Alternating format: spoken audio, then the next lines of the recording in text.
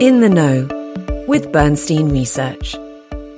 Welcome to In the Know with Bernstein Research. In this series, we discuss investment controversies together with what is top of mind and in the news with Bernstein's research analysts, who are in the know. Our disclosures can be found at the end of this and every episode. I am Diana Wood from Bernstein's Boston office, and this episode features our U.S. Internet analyst Mark Shmulik.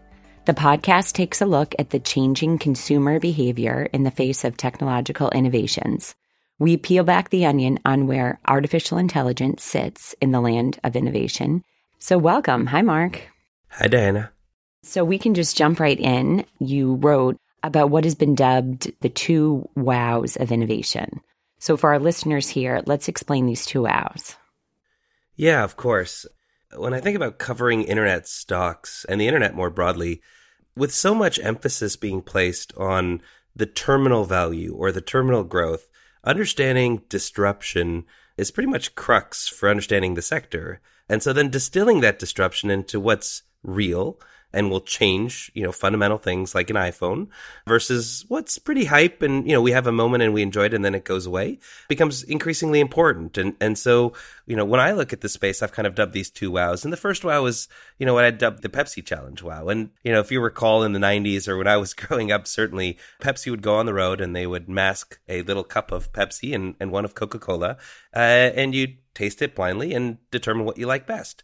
Unsurprisingly, folks really liked Pepsi a lot for that initial sip, which is partially why they did the test to try to gain some market share. But what happens is you then go to the store, you buy your Pepsi, the entire bottle or can, and halfway through you realize it's just a little bit too sweet relative to your taste buds. And so it really had this wow moment of, I didn't realize I actually liked Pepsi, but it turns out taking one sip isn't actually the way you prefer to consume, carbonated beverages. And so it quickly goes away and you shift back to Coke and nothing's really changed. And, the market share, quite interestingly, post-Pepsi challenge went back right to what it was previously.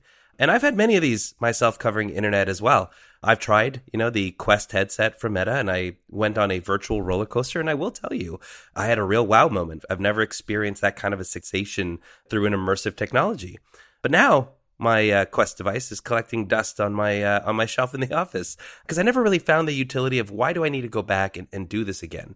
On the other hand, there's a whole different type of wow that's perhaps a little bit more subtle in its nature, but what it really does is it provides repeatable utility. And that's the thing that I would look for when I look at disruption in internet is, what's that repeatable, utility that this is going to provide that makes everything that came before it feel really like archaic to the point where our kids are asking, how did you live, before XYZ? Uber would be a phenomenal example of this second wow where, the first time I ordered a car, it came by on my phone, picked me up, dropped me off at the airport, was able to do it again wherever I landed in the world. The wow was certainly there, but it was a repeatable wow. And now I can't imagine going back to a day where, we don't have Uber anymore. And so I think thinking about kind of real disruption from the lens of one of these wows really helps distill what do we think is real, repeatable, and is fundamentally going to change the way we do things. And what's really, wow, this is really cool, innovative, and interesting, but doesn't really give me any reason to change the way I live my life. So how do you think about artificial intelligence and ChatGPT and everything that's going on, or has, it's existed for a long time, but most recently, how do you think about that in the context of these two wows? This is, I guess, the question du jour, certainly, because at the moment we're definitely in peak hype when it comes to AI and generative AI specifically. And I think ChatGPT was one of those ones where the first time I used it, I certainly had a wow. But I don't really know which wow it is yet. And maybe that's a bit unfair to kind of invite me on the podcast and not actually have an answer. Because I certainly did have the wow. Well, wow, this is really incredible that it can generate this poem. I don't know why the first thing I tried to type in was write me a poem, but write me a poem. However, certainly trying it for things like actually creating creative or doing research on my behalf or coding. So I think there is real utility. What I will say, though, is that utility probably exists in some narrower pockets than, the initial wow might have suggested. So maybe the overall feeling was, wow, this is the next iPhone, which obviously is very broad, very big, and certainly a phrase we've heard several folks use, that this is the iPhone moment of AI. And I felt that wow. And then since then, I think the wow that I'm feeling is this really does help make me more productive, in very specific aspects. But I don't think it's as broad-based as perhaps some of the initial hype suggests.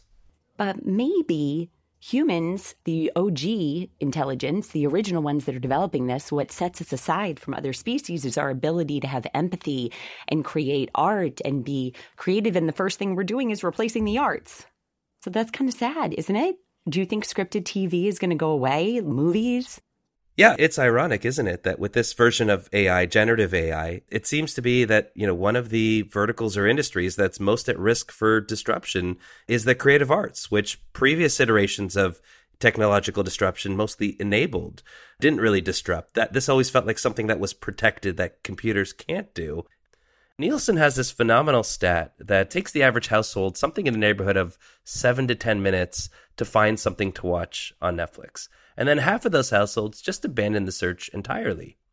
In the meantime, what we've seen is with the rise of mobile and what started off as YouTube and now very much TikTok and short form video, we've effectively removed the barriers of creation. So now everybody can go have a camera in their hands, sophisticated editing software, and they're creating these 30-second videos that are incredibly either inspiring or invoking and certainly addictive, to say the least. And so now we've taken what we would sit back and say, let's watch a 2-hour movie or let's watch 8 one-hour episodes of, a scripted show we're really excited about.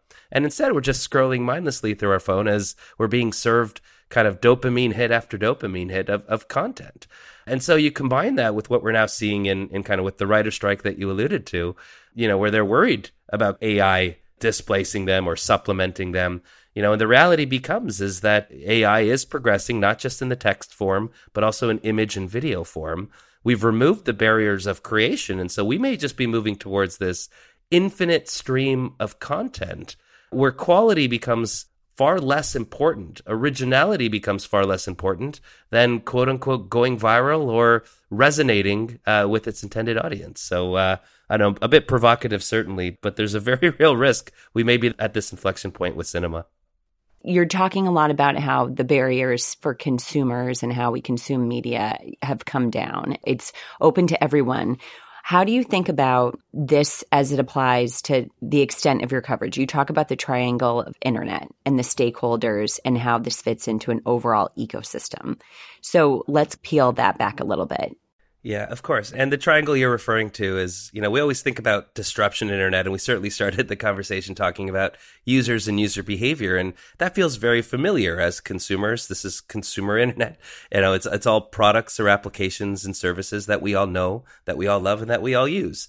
But there's more stakeholders involved. It's not a typical classical model where you have a buyer and a seller, and it's a two-sided transaction, and that's the end of it, like going into a store to buy something. You do have the creators, as we, just discussed a little bit, all these people out there creating content, and, they've created an entirely new cohort of how we think about business models for who is and isn't an actor, for who is and isn't a writer, for who is and isn't a creator, and we've dubbed them influencers as such. But this has been going on for a very long time where, the very start of social media, you were encouraged not just to lurk, as I know that, many folks still very much do. And my own Twitter experience, or X experience, let's call it these days, is very much a lurking experience where I'm pretty much just consuming. But you've always been encouraged to post, whether it was a photo from your vacation or a tweet of something you're thinking about or something that you're doing. So this idea of kind of who is the creator of the content that we consume or the information that we're consuming has certainly broadened, and the barriers have been removed. And then the third part of the triangle is, well, at the end of the day, these are businesses we're talking about. And I think one of the biggest distinctions worth making in internet is, well, what's really cool and neat as as an application per se, but what actually is a real business model that you can make money on? We saw Clubhouse earlier, a couple years ago, of these audio rooms, didn't really crack the business model. Be Real, another social media competitor that really reached peak hype last year. Really fun, really great to take a photo, once a day. Not really a business model that sits underneath it. And so, what is the underlying model that effectively creates, an economy? How do they get paid? Is it advertising, which is a very prominent one, certainly in my space? Is it e-commerce? Is there a transaction at the end of it? But understanding, what the business model is that, that kind of underpins this relationship becomes increasingly critical to, the internet and my coverage. And look, I do cover lots of social media names, but they're not really social media. They're just a place where media is created, we consume it. And it's funded by a combination of advertising, which is something we're very familiar with from the TV days and the radio days and the newspaper days, but also through subscription services, which we're also very intimately familiar with, through our old kind of cable box subscriptions. What we've really just seen is, when I view consumer internet, is it's not really an industry. It's really just a channel. And the industry that sits underneath it, is really a combination of looking at who these kind of three key stakeholders are. And you'll find a lot of tried and true media models, retail models, IT models that kind of underpin most of what I define as internet. Yeah, it's changing. It's changing a lot. And we just saw Meta's launches of Threads. To have sort of this broadcast medium, obviously rivaling Twitter or X now. It sounds like in some ways is social media, as we know, dead. Is it a place to post and consume, or is it more where folks are looking to have it be a medium of consuming all news and industry events? What did you think about that launch?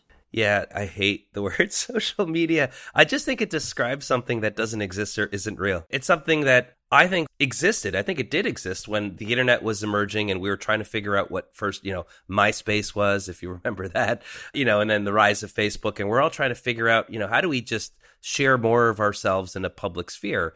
I think as the internet's matured, the way we want to consume media starts changing quite a bit. And Mark Zuckerberg actually alluded to this a couple earnings calls ago. And effectively, to me, what it signifies is there's back to the utility thing we talked about with one of the wows. What's the utility of the internet, if assuming it's a channel? And really, it's so where do I go to do things? So where do I go to connect with my friends, my family, and people I care about? And how do I want to go do that? Where do I go to be entertained? And entertainment is such a broad term. I could go play games. I could go watch a TikTok. I can go watch a movie. Where do I go to effectively buy things as commerce is critical? And then lastly, where do I go to be productive, which is just kind of emailing or doing research and doing work? I think once you figure out the where for those four things, you'll realize that the how you want to do that on the internet actually looks really similar to previous iterations of, our relationship with technology. And here's what I mean by that. Back to the comments that Mark Zuckerberg made. He says, when Facebook started, everybody was sharing everything in this public sphere. But increasingly, you kind of just wanted to go consume things in the public sphere. And a lot of the most meaningful things that underpin social media moved to more of these private channels like iMessages, WhatsApp, Telegram, conversations, the old water cooler thing. And so what's left when we look at, Facebook, Twitter, Instagram, is that increasingly the content that we're there is effectively just a broadcast media. We're consuming it the same way we consume radio and the same way we consume television. We're going there to be entertained, maybe to learn something. But increasingly, Mark's talked a lot about how Meta's pushing more content from outside of your network towards you. I think at the last stat I saw was something like 40% of the content on your Instagram feed, is now coming from their recommendation algorithm. To me, this is the evolution of this old social media where everything was just done together in this public sphere because we didn't know any better, to our preferences once again reemerge where the things we really care about, you and I, we're going to have our side conversation. We're not going to share it here, on the podcast. Well, we'll message each other and we'll talk about the things that are important to kind of both of us. But some of the things we might be sharing is, a great reel that I saw on Instagram or a great tweet that I saw on X. And so I think as we think about kind of this old world of social media, it's really gone. And what's been replaced by is these broadcast media channels and then, these side conversation interaction channels, which brings me to kind of the release of Threads.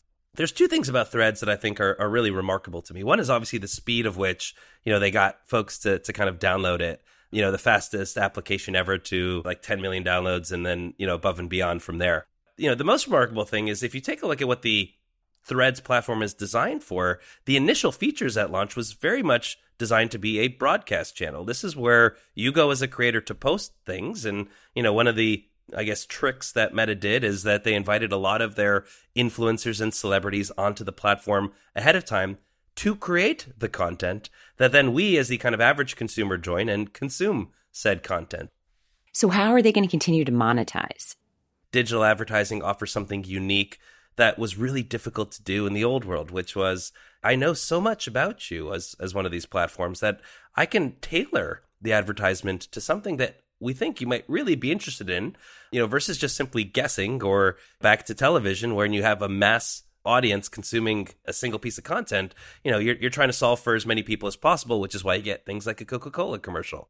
But on the internet or online, what you can do is I can actually be far more tailored, saying, well, actually, Mark's been watching a lot of golf videos. And so he's also been searching for a lot of things about, how to hit an iron or how to, what balls are best. That kind of data really lends itself very well to allowing some of these golf equipment manufacturers to target me with an ad that's effective. And then the second thing that the internet does is it closes the loop. Not only can they show me the ad, I can click on the ad, go to that website, and then purchase the product. And so all of a sudden, that advertising dollar becomes incredibly valuable because you can measure the ROI against it. The equivalency in the old world was like direct mail, where you'd get a bunch of coupons in the mail for, I don't know, a home painting service or something like that, and you try to track it that way. But otherwise, the old world of media really lend itself more to kind of broadcast media, where you're trying to just give a message that appeals to as many people as possible and hope that something resonates. So that's kind of why I would say the internet has been so dominated by advertising to date, is effectively the primary monetization model behind Meta and all of, quote unquote social media behind Google and search. If I'm searching for something, right, you're typically looking to transact at the end of it.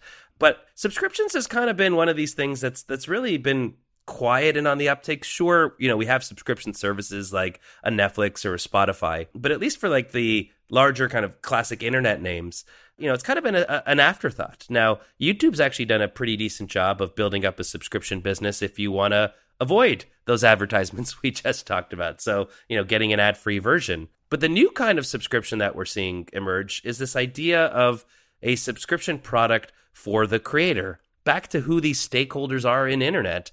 It's not just who's the consumer and the lurker, but who's creating the content. And oftentimes they're not just creating it out of the goodness of their own heart or because they're bored. They're trying to build a business on the back end of it.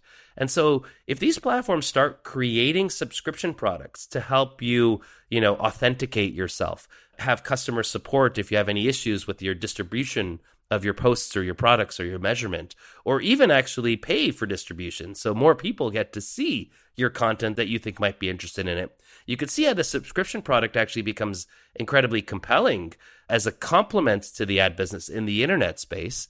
I think at the moment, we're still very much trying to figure out exactly what that subscription product looks like, but we've certainly seen Twitter or X be quite aggressive, trying to figure out exactly what that looks like.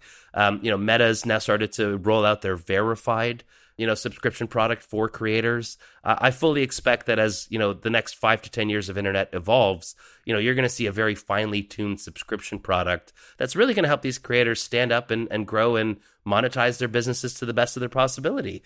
If you're the platform that effectively gets to show and distribute that content, yes, you can make money through advertising, but you could also make money, through subscriptions, which the legacy media businesses have long proven to be a complementary monetization model. I'll kind of share a fun anecdote is, there's this wave of, in the direct-to-consumer space in internet a few years ago, and I'm sure you've probably tried it out, and if not, most folks listening probably tried something about these meal kit subscriptions. Oh my gosh. Whether it was Blue Apron or whatever have you. And there was this moment in time, when you'd come out of the subway in like Union Square, New York, and you'd have 30 people standing there trying to give you like a coupon to sign up to their meal subscription service. And it was great from a novelty perspective, right? Wow, I don't have to go out to a grocery store and buy $100 worth of groceries to prepare one meal and then throw a bunch of stuff out because turns out I don't eat garlic that regularly or whatever it might be. And here you are with just like a perfectly proportioned amount of each ingredient with a recipe to go prepare. Once the novelty runs out, back to the Pepsi Challenge novelty, you realize the subscription of that kind of utility just isn't worth it. And so, really, when we talk about subscriptions online, figuring out the right utility, and perhaps more importantly in my space, given that they're a little bit more mature, is how much pricing power do you have for that utility? Can Amazon keep hiking Prime pricing? At some point, folks are going to look at what they're getting for their money and say, do I really need it in one day? Can I maybe wait and not pay whatever the membership fee is going to be in a few years? Do I really need to pay more for Netflix or for Spotify, or am I really just watching TikTok all the time? So these kinds of questions around utility happen in both two ways. One is, do you even adopt the subscription product to begin with? And then two, is the price delivering on that utility? Yeah, I fell victim to some of those meal kits, and it took more time, I think, than I thought to make the meal. So it was short-lived for me. I have trouble boiling water. Okay, so in terms of wows, I have to ask you, when your last trips in the fall, we were sitting outside, we were meeting with an investor. It was a beautiful fall day in Brookline. I could smell the autumnal leaves. We were eating, I think, French fries outside at lunch, and you guys were having a very philosophical discussion about the metaverse. And I think as you were doing it, I was become more and more depressed because I was living in the real world, talking about this metaverse where I would not be experiencing the real world. How do you think about the metaverse in terms of these two wows? Well, I guess the first part of the metaverse was trying on that Quest headset, which was really incredible from the immersive experience. And I have no doubt, the new Apple device is probably going to elicit some very similar wows of what you can see with the content and, kind of you're literally at a movie theater with like a 360-degree screen. Pretty wow. Especially from a spatial perspective, like taking that roller coaster, playing a video game, certainly feels pretty wow. But not something everyone's going to do, every day.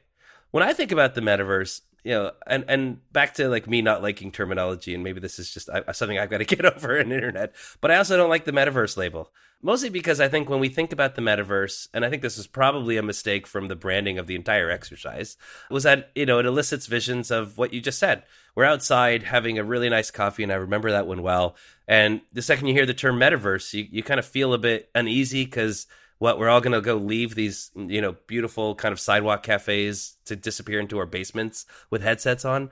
Those are the kinds of images people associate with the metaverse. And I think that's, unfair or disingenuous to what I actually think the opportunity is. And for me, when I think about the metaverse, it's really just an evolution of the next computing platform. And I think that's coming. And I don't know when it is, and I don't know what exactly it's going to look like when it gets here. But, and I wish folks on listening to the podcast could see, but I'm holding up the iPhone in my hand. And I'm sitting here, and I can't imagine that this is the end of our relationship with technology as this device. I took the subway just a few days ago, and everybody's just sitting there looking down, on their devices, like lost in their own world. I just can't believe that that's where our relationship with technology ends. If anybody was on this Taylor Swift tour, the amount of people that watched the entire Taylor Swift concert after spending, life savings to procure a ticket for it, and then to end up just watching the event through the camera on this iPhone, to me, that just feels incomplete. I just don't think that this is where it's going to end. I just don't think we're going to be going to concerts and trying to consume it through a little camera on our device just so we can record it. So what do I think happens? Well, I think technology and reality continue to overlap. I think about something as simple as, my car's now got a heads-up display. And so when I'm putting in like Google Maps, and I'm looking at the destination where I go to, why do I need to look down onto the dashboard screen? Why can't I have a blue line on the road ahead of me telling me exactly where to turn, where to drive, how fast I'm going? I imagine the same thing we'll see with just regular glasses or sunglasses. Like, you'll be able to get more information that's relevant to you to make sure that, whatever you're doing in reality is actually enhanced when you want it to be enhanced. And in that future, there are things where immersion is actually something where, that actually enhances and creates new utility, most of which we can't really think about today. And this kind of goes back to this magic unlock moment for when utility really kind of shows up. So I'm going to go pick on the iPhone for a second here, because the number one criticism I've heard with virtual reality or these Quest devices or this metaverse is that there's no real killer use case. And I say, well, the very first iPhone didn't have a killer use case either. In fact, when Steve Jobs was presenting and introducing the iPhone for the first time, he highlighted that it does three things and only three things. It's a phone. I guess that's important. It's a web browser. Great. Not a bad thing. And it plays music. It's an iPod. That's it. That's what the original iPhone was all about. So you can imagine that, when competitors at that time, you can look over at Microsoft. Steve Ballmer was very critical of this device that was as expensive as it was, and it didn't have a keyboard, because if you're going to go browse the internet, keyboard feels pretty useful. Or if you're writing emails, it feels pretty useful. But then a funny thing happened after that first version of the iPhone is that, Steve Jobs kind of relented and said, okay, let's do the App Store in the second version. He didn't want the App Store originally because, they wanted to control the ecosystem. But I would argue if they didn't actually launch the App Store to third-party developers, you wouldn't have somebody out there creating the utilities that now become part of that second wow, like an Uber, right? Uber may well not exist if Apple was controlling and trying to do everything themselves. And so opening it up to the developer ecosystem effectively acknowledges that we don't know what we don't know for what's going to change our relationship with technology. But if we open it up to a lot of smart people creating a lot of interesting things, we're going to figure it out. And so I think the same holds true, when we apply it to the metaverse. And again, it's not just about just the immersive virtual reality type product, but it's the mixed reality, and it's also just the augmented reality on a very lightweight glasses devices. I believe if we open it up to enough smart, intelligent, and interesting developers, they'll find utility for what I believe is a new form factor change that we're just destined to get there eventually. Back to my issues, with the iPhone. It's done a lot of great things, but again, I just don't think that this is where it ends. But I don't know if you've seen the new BlackBerry movie. It definitely evoked some emotions as a Canadian from that period in time. Yes. But I guess I hadn't spent enough time on the history. But you see Mike, one of the co-founders, at the end, and you just feel for him. But every iteration, every new launch of the BlackBerry, he was a pioneer at the time, figuring out the broadband and the bandwidth to be able to have more than X number of phones on it and how it could expand, and that positive clicking feeling of the keyboard, but he just couldn't get past it. And every model came out. It's just like a different size screen and the gosh darn keypad. That's an example of one where they just didn't let it come to them and adapt with the changing world around us. But Mark, I know we're kind of coming up on time here. And Mark, you're on vacation, which is so gracious for you spending time with us. So thank you for being with us today. Thanks for having me, Diana. Really enjoyed our conversation today. Me too. This has been a lot of fun. You've been listening to In the Know with Bernstein Research. If you enjoyed the podcast, don't forget to like or subscribe. In the Know with Bernstein Research.